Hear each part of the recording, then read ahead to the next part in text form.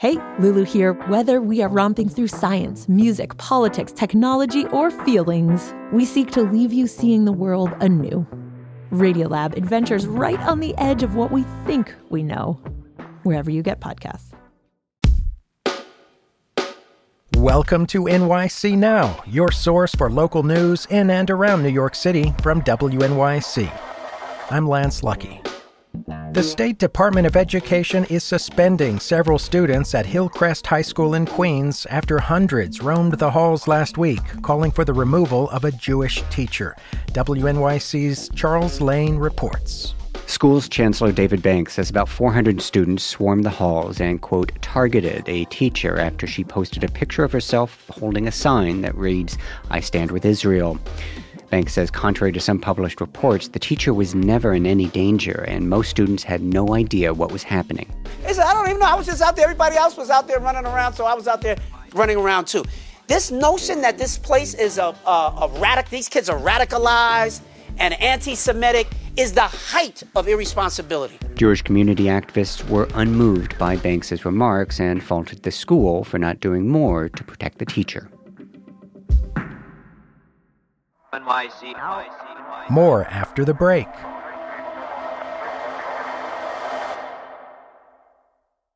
When you see actor Danielle Brooks on the red carpet at the Oscars, she will be in full glamour and in grief. I've been with Sophia for so long, and I just know, after the Oscars, that chapter is really done, and that saddens me. I'm Kai Wright. A star of The Color Purple honors the role that shaped her career. Next time on Notes from America. Listen wherever you get your podcasts.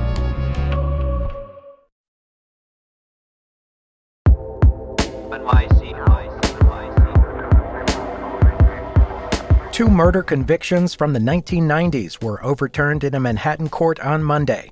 Though the killings happened in different years, they were investigated by detectives in the same NYPD precinct in Harlem. WNYC's public safety reporter Samantha Max was in court during the verdict and spoke with my colleague, Sean Carlson.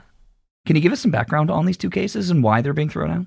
Yes, so the first case that was thrown out today was Wayne Gardine. That was a 1994 fatal shooting in Harlem. He was arrested after two teenagers who were at the scene of the shooting gave statements to police that prosecutors now say were actually untrue and that they couldn't have even really seen the shooting from where they were standing, and there was no physical evidence linking him to the crime. So after that conviction was tossed, here's how Gardine's mother, Gracie Davis, was responding outside of the courthouse. Oh my God, I just can't believe what's happening. I cannot believe. Meanwhile, Jabbar Walker, he was convicted in a 1998 double homicide. A witness who testified at the trial that he heard Walker confess has since said that that was just untrue. And another person who claimed that she saw the killing happen from her second-story window, prosecutors are now saying that she was unreliable and gave statements that evolved over time. So both of these men have maintained their innocence, and they took the risk of going to trial instead of taking a guilty plea, and that led to very lengthy sentences. Here's Walker outside of court today. I'm grateful for the Innocent Project. I'm grateful for the Wrongful Conviction Unit. Just happy to be home with my family now, man. Wow. So, Sam, as we said, both of these cases were investigated by detectives in the NYPD's 30th precinct in Harlem. What was going on in that precinct in the 1990s? So, think back to the 1990s. This was a time when crime was a lot higher in New York City than it is now. I know people are concerned about crime these days, but it was a whole different ball game back then. And this precinct in Harlem ended up being called the Dirty 30 for the 30th precinct. There was a mayoral commission that had looked into the detectives there and found just widespread misconduct, including officers who were actually stealing drugs and stealing guns for, their own means, and many officers ended up being arrested. The detective who was supervising the investigation into Gardine's case, he later actually served 8 years for narcotics conspiracy. How common is it for convictions to be overturned like this? It is becoming more common with time. In Manhattan, DA Alvin Bragg's office has vacated more than 500 convictions since he took office last year. Those have mostly been in these kind of big batch overturning of convictions connected to NYPD officers accused of misconduct. In these more, intensive cases like the 2 that were overturned today, it's been just 5 convictions of that type so far. And his office collaborates with defense attorneys, which kind of changes the dynamic because defense attorneys and prosecutors are actually working together to investigate these convictions that might be wrongful. And prosecutors in the other 4 boroughs have created similar units, which have also overturned many convictions. And it's part of a trend not just in New York City, but really across the country, with prosecutors becoming more open to reviewing their cases from the past. So these men who were wrongfully convicted, what's next for them?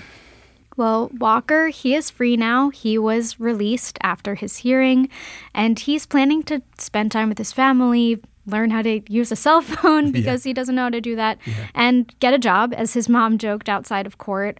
Gardine, on the other hand, he was only in court via video today because he's still incarcerated.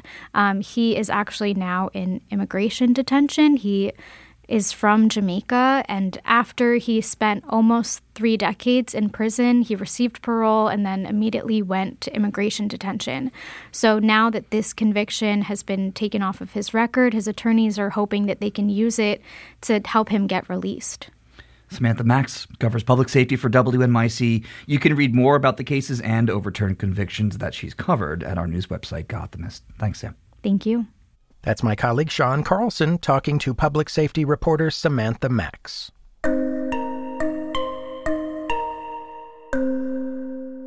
The long-running downtown sound and light installation, the Dreamhouse, has opened for its 30th season. WNYC's Ryan Kailath stopped by.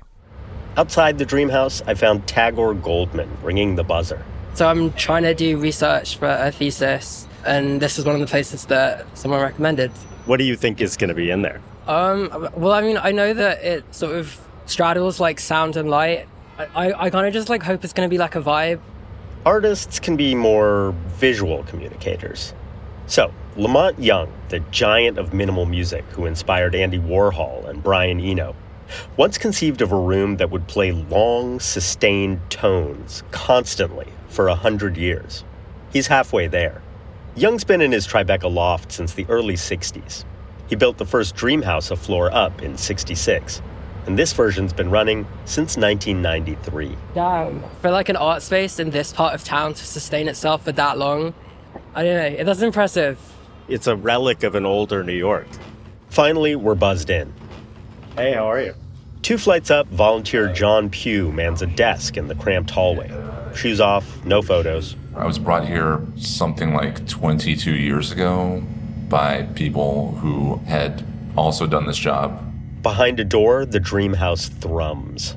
Pugh says his job does pay in getting to participate in something that is something uniquely New York and kind of a living testament to people who kind of have a life commitment to making art here, which I share. We've been chatting a few minutes when Tagore emerges. Was it what you thought? It's not what I was expecting at all.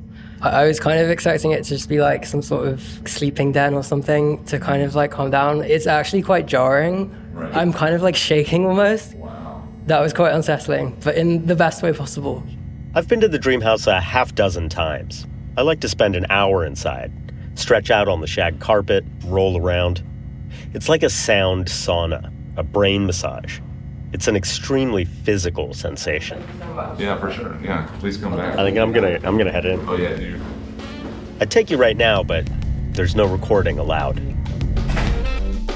To learn more about the Dreamhouse and what the experience is like inside, visit our news website, Gothamist. Thanks for listening to NYC Now from WNYC. Catch us every weekday, 3 times a day. I'm Lance Lucky. We'll be back tomorrow.